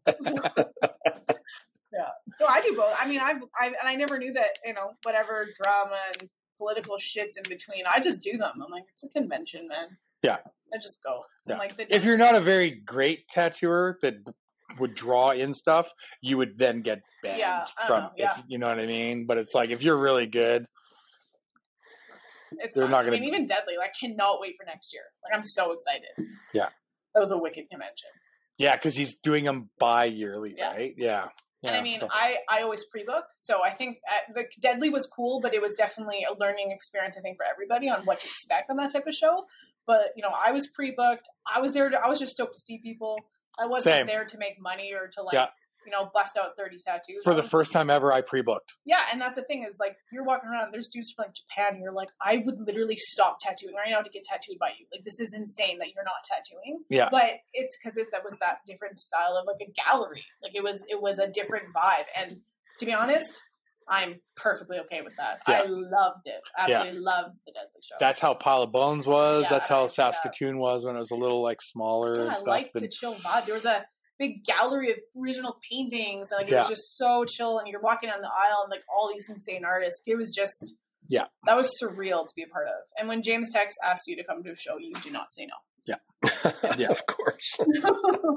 You don't say no. Yeah, it was very cool. I literally moved back from BC, from Vancouver, essentially. I literally moved back 4 days before, so I moved everything back here, unpacked, and then boom, was right back down to Calgary. Mike and was tattooing, the biggest hit that show. No one even cared about me. Shade Ford, Freedom Fab. I'm like, what the fuck? How come he didn't do karaoke? No. Also, side note, bad idea. Don't do it again. Oh, the karaoke was cringe for me. I was like, minus this one chick that went up. Oh, that first girl. I'm like, so did she know this was happening, or was she just incredible? She was a professional singer, apparently, before apprenticeship. Yeah, so we're talking about how we talked about with Allie last week. All the apprentices had to do it. The first girl that went up, I'm tattooing, and all of a sudden I hear this voice, and I got goosebumps and a boner. It was just like, what is happening? Just the most beautiful voice. And then, then my guy goes up and I just crawl up inside myself as he sings achy breaky heart, all super it was awesome. All the introverts that are now apprentices got to do that, and I was like, this is hilarious. Yeah, that's good. Sean Cushney though and Shane Ford, how many times did they go up? Sean Cushney and Shane Ford just Biggie Smalls, everything else, just going up and having like the best time. Miles, of course, up there in his outfits. Which is really funny because Shane Ford, when it comes to like doing a seminar, can't talk because he's so quiet. But you put him on, well, he's quiet. But like, you put him on a karaoke machine, he's like, who are you? Yeah. He's amazing. It was awesome. Yeah. It was so good. It was a great weekend. Yeah. It'll be good next time. The best weekend. That was so good. Yeah. Yeah. Dave missed it. Yeah. Whatever. FOMO. I had FOMO that weekend. I didn't have FOMO leading up to it. No. Yeah. No. I haven't done any conventions in probably like the last 10 years, and I'm doing 4 this year. Yeah. Ooh. That's exciting. Are you doing Edmonton? Yep. Yeah. We're doing the podcast show. I'm not going to tattoo. We're just podcasting. Yeah. And then, Edmonton. And then I'm going to go to Kelowna at the end of July. I think that one is. Something like that. And then we're doing that one. Yeah. And then he's doing Vancouver. He's trying to convince me to go to the Vancouver one. Yeah. I haven't decided yet. I'm actually in Vancouver next week, so I don't know if I want to be there twice. Yeah, I don't blame you. It's a lot of Vancouver. It's a lot of Vancouver. Fucking that really ups the chances of getting fucking hepatitis just walking around that fucking city. Yeah, that's good. Oh, fuck that. Yeah. We'll just go to like the best Japanese places and just eat ourselves silly. Yeah, true. That sounds so good. Yeah. Where's your first bike trip going to be this year? We want to do Texas, so we're going to try Texas, but we're going to do the West Coast. So we're going to go like cool. Highway 101. Yeah, I think so. We're going to go down and up. If all works out, I don't know. I mean, we have the kiddos and we do lots of camping, but I just can't fucking wait to get on that bike. Like, it's just like twitching. All I want is ride my motorcycle. People ask, they're like, do you like more than tattooing? I'm like, I don't know. They're two very different things, but I fucking love riding my bike. Yeah. Like, and like Mike and I go, like, we don't just do little tiny things. Like, yeah, you guys go on trips. Yeah, we go like across like into the States for, 10, 40 days at a time, and it's so great. But I think we're going to do states. We love state rides. And like my parents are in Creston, so we do that loop like Nikas, Caslow, New Denver rip all the time. But yeah, going to the States is so fun. It's just such a different world. Like Montana, like Missoula is my favorite place in the world. I absolutely love Missoula. And I can't explain why. I'm obsessed with being there. It's so cool. Huh. Yeah. Yeah. I never wanted to go to Montana. And then I watched that TV show Yellowstone and I'm like, I want to live in Montana. I just want to open carry and ride my motorcycle. Why is that so much to ask? Like, I don't understand. I just want to be able to have my handgun and ride around on a motorcycle. That's reasonable. Yeah. I know. Now it's getting nicer. We got to hit the range. I know. Some outdoor shooting. Shoot my Beretta. Yeah. This is definitely an Alberta podcast. You know what? I knew nothing about firearms until I met Mike. Like, I was very closed-minded because, mine was never around it. And then I met Mike, and he said, he's like, we're going to have handguns and lots of guns in the house. Like, you need to have education. And I did the course, and I became obsessed with it. And, like, the knowledge about it is crazy. But even his kids have more knowledge than most adults about, like, firearms. Like, he's such a stickler for, like, safety and understanding. But I want to like ride my motorcycle to the range and pew pew.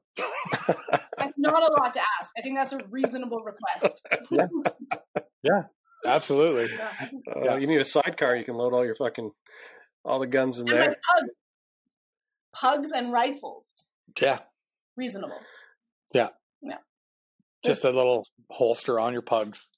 Well, I almost bought a Ural. Those Urals. Oh, yeah. They have reverse and shit. Like, they come with the they're like all-wheel drive. Yeah, I'm like, I'm going to get that for my pugs. Yeah. And make a little crate for them. You ever see the dude that rides in the wintertime?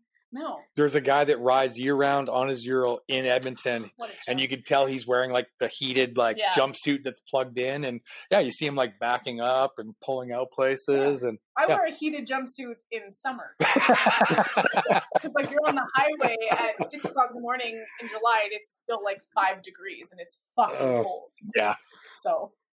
Unreal. I know. Mm-hmm. It's crazy. Cool. Mm-hmm. Yeah. But I don't know. I don't even take on big pieces in summer because of that. Like, there's no point in me starting something right now. Yeah. So, but everyone knows, like, I'm getting my emails now. I only have to make a post. Like, clients know, they're like, it's coming up to May and June. Yeah. Get Shae while you can. Well, yeah. And, clients why do they want to start a big piece in the summer too? Yeah. It's like, you guys don't want to go outside. You guys don't want to be in water. You guys don't want to You know, like, save they the big want stuff. it, but then they still do it. And don't have your tattooer on Instagram if you're gonna fuck with your shit too much. No shit. You see it. Oh, fuck. Yeah. I had a guy when I was at Classic Tattoo. He literally texted me a picture an hour later of him with his arm resting on a bar table No. with a pint and the wrap taken off of it. And he took a picture and he's like, yeah, man, looks rad, enjoying the sun and patio. And I'm like, Disgusting. that fucking, like, he washed it in the bathroom at the fucking bar. Gross. Fucking gross. No. Savage. Cool, bro. Yeah, and then 2 days later, picture on a boat in Sylvan Lake. Like, oh, cool.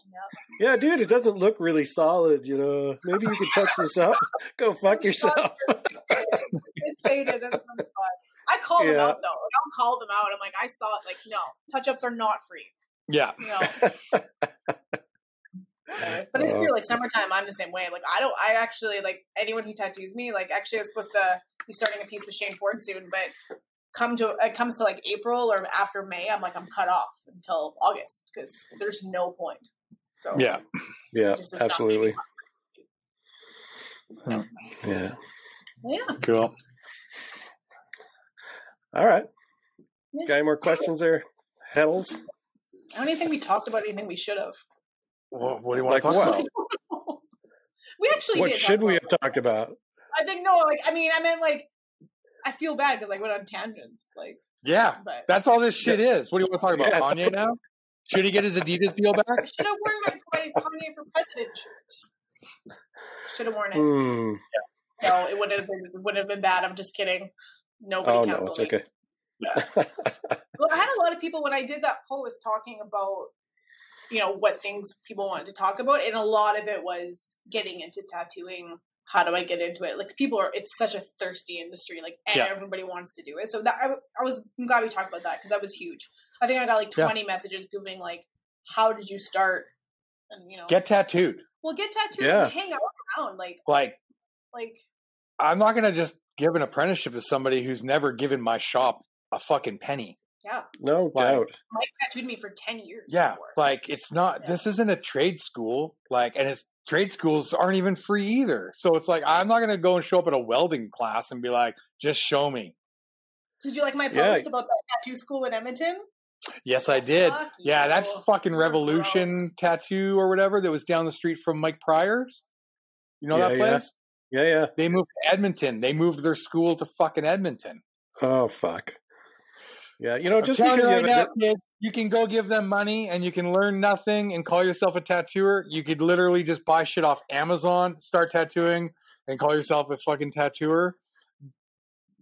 Just don't. But you get $500 of pro tattoo stuff. Pro tattoo stuff? No way. What? Pro. Oh my God. Oh, that's crazy. Oh my God. I think just because you want to be a fucking tattooer doesn't mean you get to be a tattooer. It doesn't work that way. Like, I think people are being raised with this idea. Well, exactly, right? I hope it stays that way. Like, I honestly am like, yeah, I say that, but what I'm really trying to tell people is that you need to nurture a relationship with someone. You know, you need to put in the fucking effort and like win somebody over so they like you enough to fucking want to give you that gift of tattooing. Yeah, you know, it's not. There's definitely some people that'll just take you on to make money off of you. Some people don't give a shit, right? It's like, find somebody that you can build a relationship with, and you know, like Dave just celebrated 20 years last week. Wow! And look, he still likes me. Yeah. Well, because I gave him something. Well, I get asked probably. I get a message probably every week. I'll get 2 or 3 DMs. And I have a copy and paste to respond. DMs of people asking me to apprentice. Number 1, fuck no. I'm the greenest human ever still. And 2, it's like I copy and paste this thing where it's like, get off your ass, have a physical portfolio, walk to the fucking shop. Do not contact anybody over social media or email, even if you want to be taken remotely seriously. Yeah. And I say that to him. I said, you need to not do this. This is going to completely ruin your chances. There's nothing genuine about this. And you don't even know me. Yeah. Like that's and they're copy and pasting their request to 9 other shops, right? So they're not genuine. Like fuck every shop. You know, every every wannabe apprentice that's ever come into my shop and put in the effort to talk to me in person, I've given them homework, bring in 3 completed drawings. I've never had anyone come back. 3 completed fucking drawings. No one's ever come back. Oh, we should have asked Gagne. Yeah. So Grizzly Inks that works for Gagne now. She was already tattooing for a while. So good. Yeah, great. So good. But Ryan gave her the drawing test that he gives other people, and nobody else has ever come through. Draw me 50 strawberries. But they have to be different, right? I think it's 50. But anyways, she did way more than 50. She did a fucking book, and he was sending me pictures of them, and I was like, dude, like, these are like amazing ideas. They're on paper, not on the iPad, and they're all fucking different. Like, and there was just things where I was just like, that one's so amazing. Like, you know, like an envelope, but the stamp was a strawberry, and then like like just strawberry milk cartons, like just so many different things, like a joint with strawberry prints on it, like so many things. And he's like, yeah, dude, like she came back with like 3 times the amount that I asked her, and he's like, and she did it in like a couple of days. Yeah, and I'm she's like, showing that she's driven. And now she's going to make a shit ton of money because every single one of those designs was fucking tattooable. Like, amazing.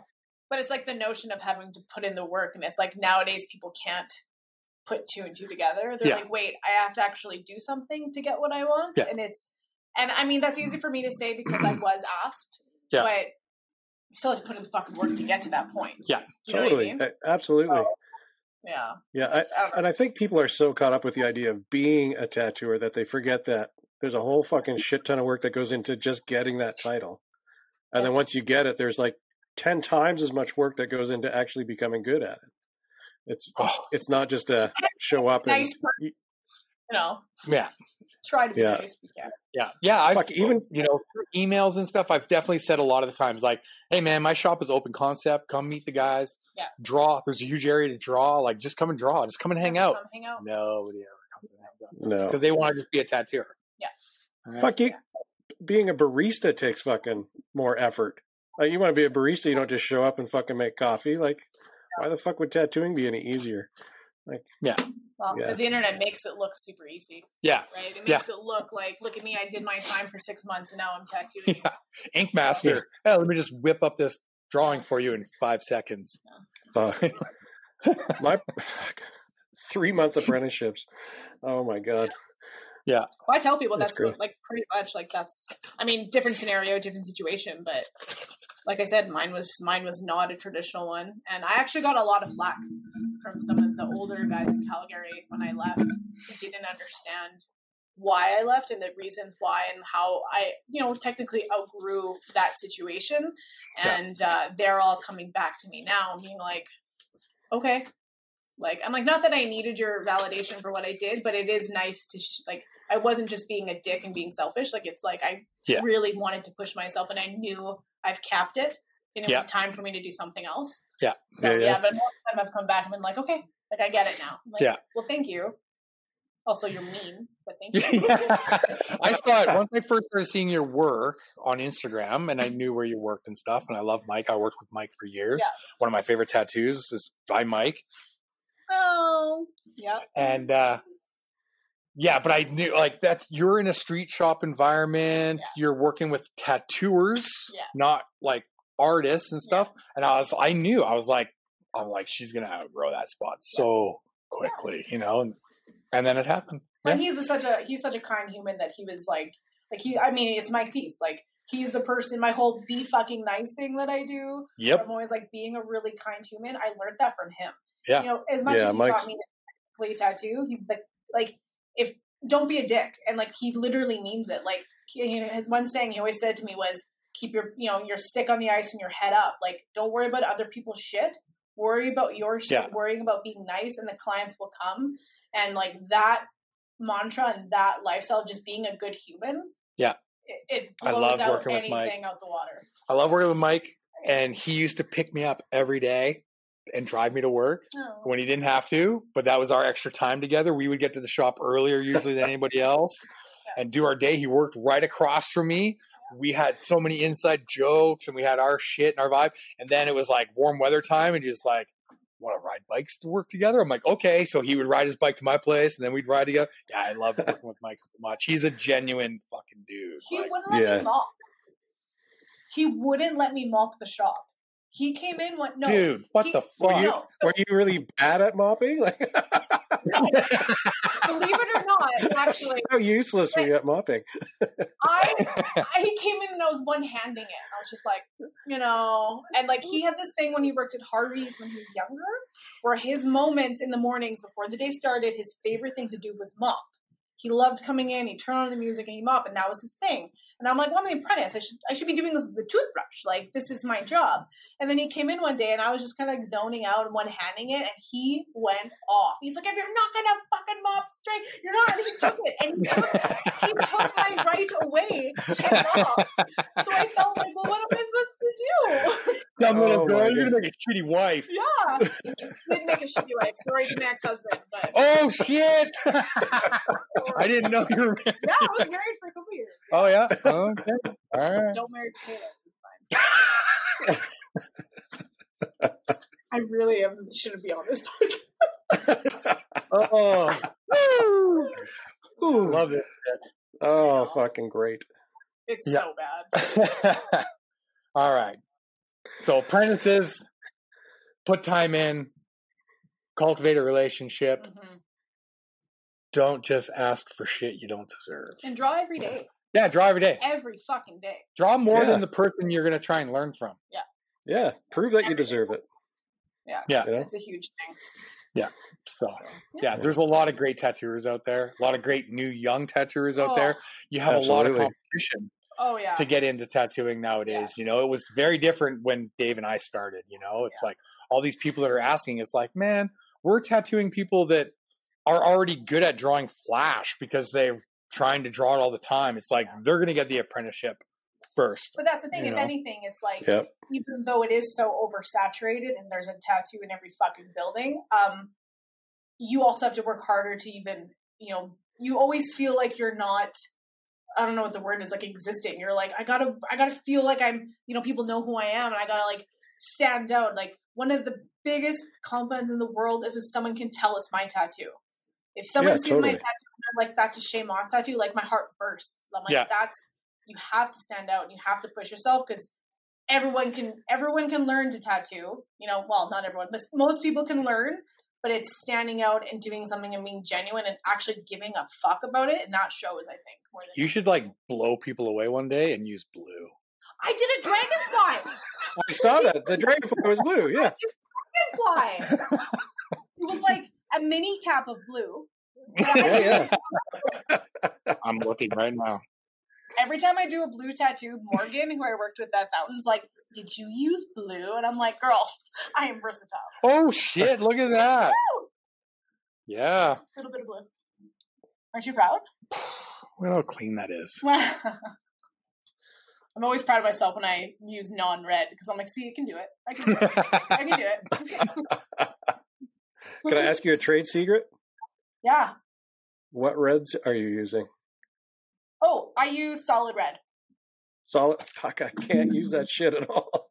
Yeah, solid infusion. Honestly, so with solid, there's only two reds, like just plain solid red and the super red. But when it comes to the darker tones, I don't use solid because I actually don't like them. They feel kind of more pinky. And then you kind of definitely see the difference between the two when you see them healed. But I love fusion too. Fusion reds. And I use another, I can't remember what tattooer came out with it. It's a trad line, but it's from World Famous. Okay. Really great. But my main red, and everyone always asks me, is solid red. And I also want to tell people too, when they see my photos, I am using a polarized polarized light. I'm using a CPL to get rid of all the I'm taking out glare the and stuff. Yeah. And when you take out the glare, it makes the red look a lot more punchy than it does in like my clients know what their tattoos look like, but again, red doesn't glow naturally. And sometimes when you overdo it, so I'm going to use the podcast to say this right now, stop over polarizing your shit because it doesn't look normal. And my stuff, I've found a really nice balance, especially with red tones, where you're like, okay, and the black is no longer a glare, done. Yeah. But people overdo it to the point where it looks like a fucking sticker, and it's like, okay, well, your client knows what it looks like. Like it's called false advertising. You got 100%. Yeah, totally. Yeah. So I always try to I posted a monarch from a couple years ago, right on the throat, and Inked magazine shared it. So it got 3 million views. And I think half of those comments were people telling me I photoshopped it. They're like, this is fucking Photoshop. There's no fucking way. So I had to post a video to show them. I'm like, I don't know what it's because it makes it look so bright, and I get it, but I had to defend myself. I'm like, yo, you guys, here's a video. I don't know what else to tell you. But when you use that lens and you use a CPO filter, that whole polarized film setup, it's great. It takes the glare off. You have to find a balance. Yes. Or else it looks so oversaturated. Well, yeah, that Instagram account, I don't know if it's active anymore. Tattoo Truth Fairy. Have you ever seen that? I love that. That is such a good one. Tattoo Truth Fairy, and seeing some of them where it's not even using polarizing, but where they've overlaid their reference photo with the tattoo. Oh, fuck. Also. It's what? Yeah. But that's why you have to be transparent on the internet. If you're going to utilize the internet and use it to get clients and use it to be, relevant and all that shit, you also have to be transparent. So I always try to show healed photos and client photos and videos. Just be like, guys, what you see isn't always what you get. So you need to be open about that. So with the reds thing, totally. I'm solid red. It's I fucking love that ink line. It's great, but you always have to make sure it does heal pinky, and you gotta, compensate for that. So. Yeah. Cool. All right. Cool. Top 5 tattooers. No. Oh, yes. Yeah. Mandatory. Otherwise, you just leave this running. Okay. And you're not allowed to just blow smoke up your friend's ass. So, no Sid Dyer, no Shane Ford because you're getting tattooed by him soon. But he is one of my favorite artists. He is one of my favorite. You can pick whoever you want. Anthony Fleming.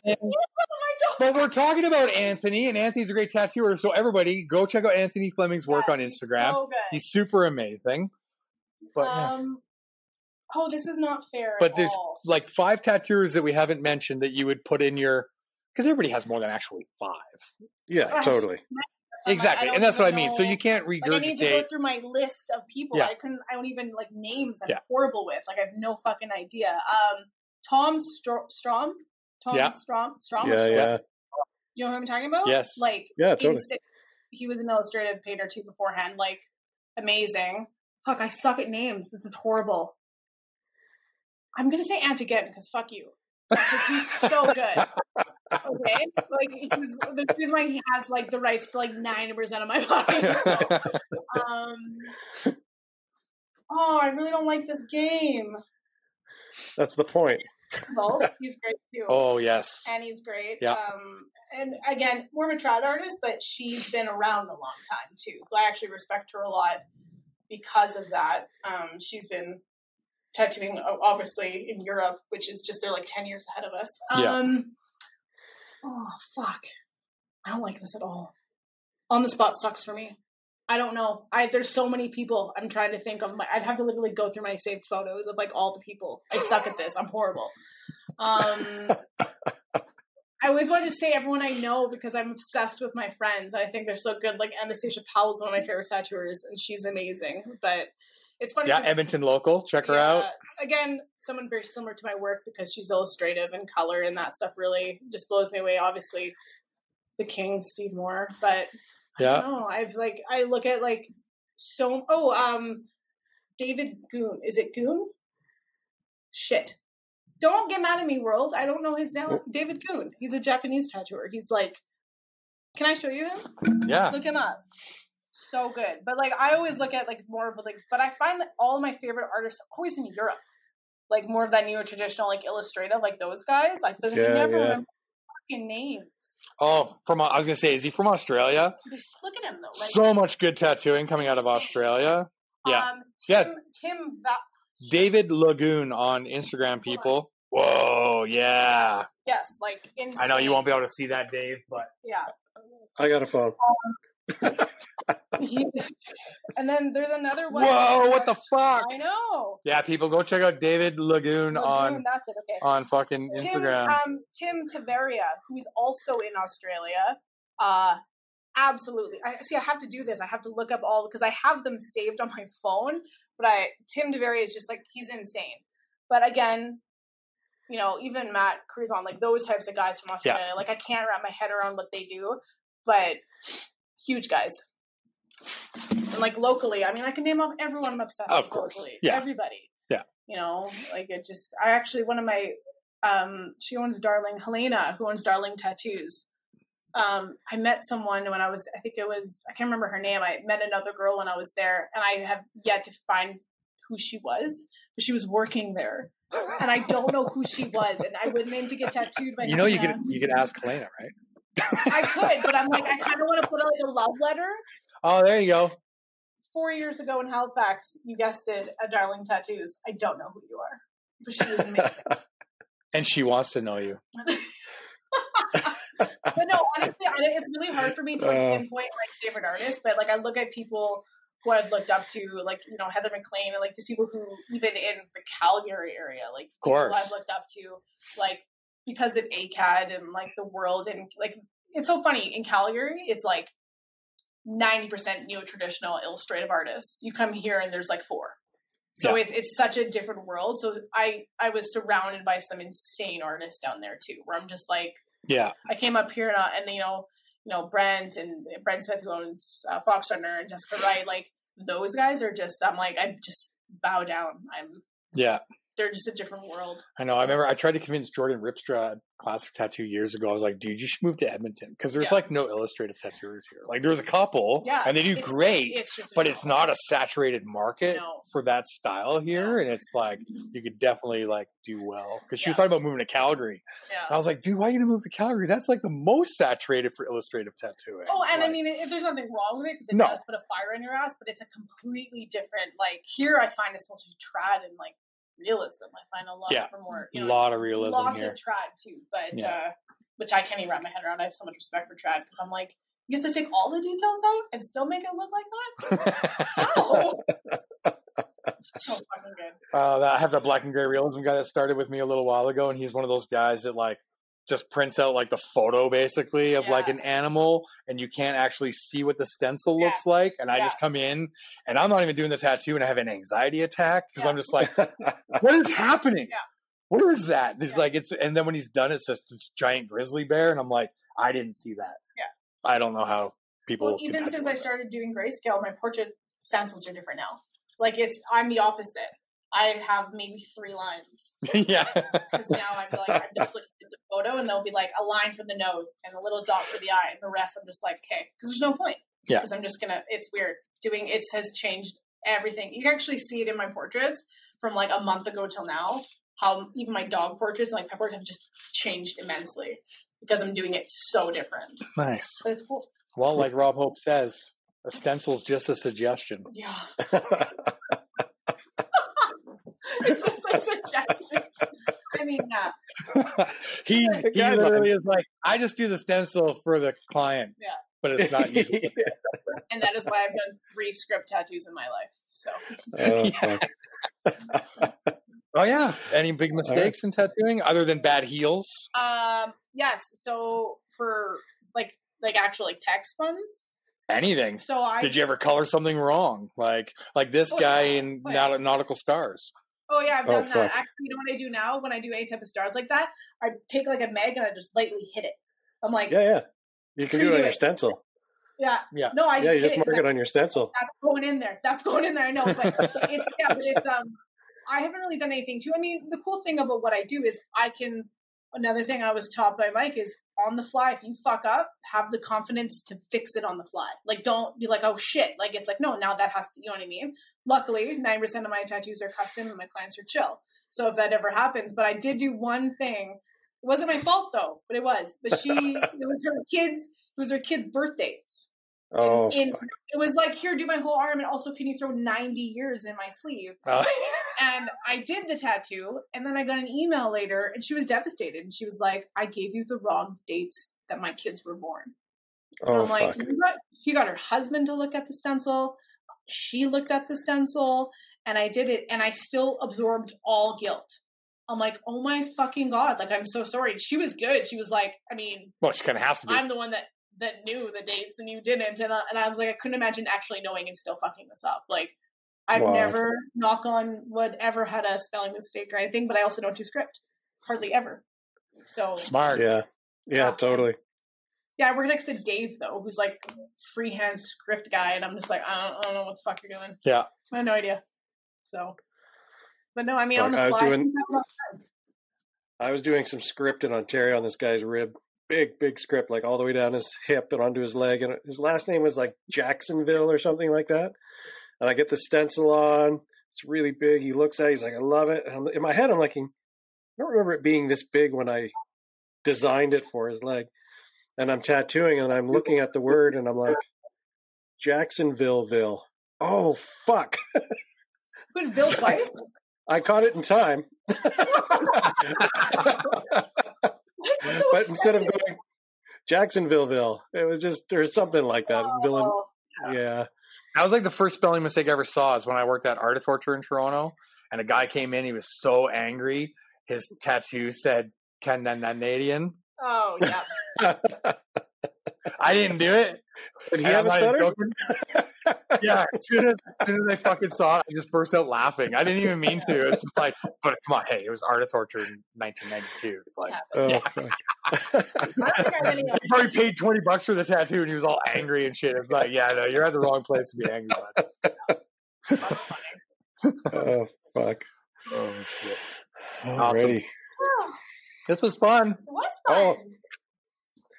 Yay. Well, that's been a great interview. Thanks so much for your time. Yeah, it's super fun. I'm sorry if I ruined it, but it'll be good. It'll be it probably won't get many views. Or let's put a box. Black box. Episode 9. We tried. It's so true. No, it's been great. Yeah, it's been awesome. Yeah, I had fun. Yeah, me too. Good. Thanks for having me. Of course. Oh, of course. Yeah, I'm glad. It's nice to get to know somebody new. I looked up to your work for a little while now, so I'm glad you're not a total fuck up. Like that was always my big worry. Yeah. You like somebody's tattoos, and then you meet them, and you're like, fuck. I have people who meet me, they're like, you're actually nice. I'm like, what the fuck? Of course I'm nice. Like, just because I think also with women, like there are some women who like have this like hardcore like defense mechanism about them, and I'm just like a squishy teddy bear. I'm really not. I'm just It's pretty funny. I also don't think a lot before I talk, and I feel really bad about that. That's okay. Yeah. That's why we get along. That's why we tattoo. Yeah, it's true. I don't have to say sorry about it. Oh, fuck. Alrighty.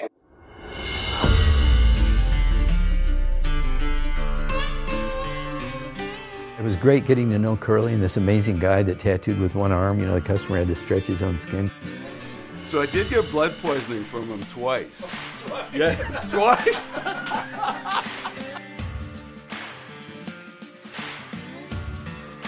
Ed Hardy brought this whole Japanese influence into American tattooing.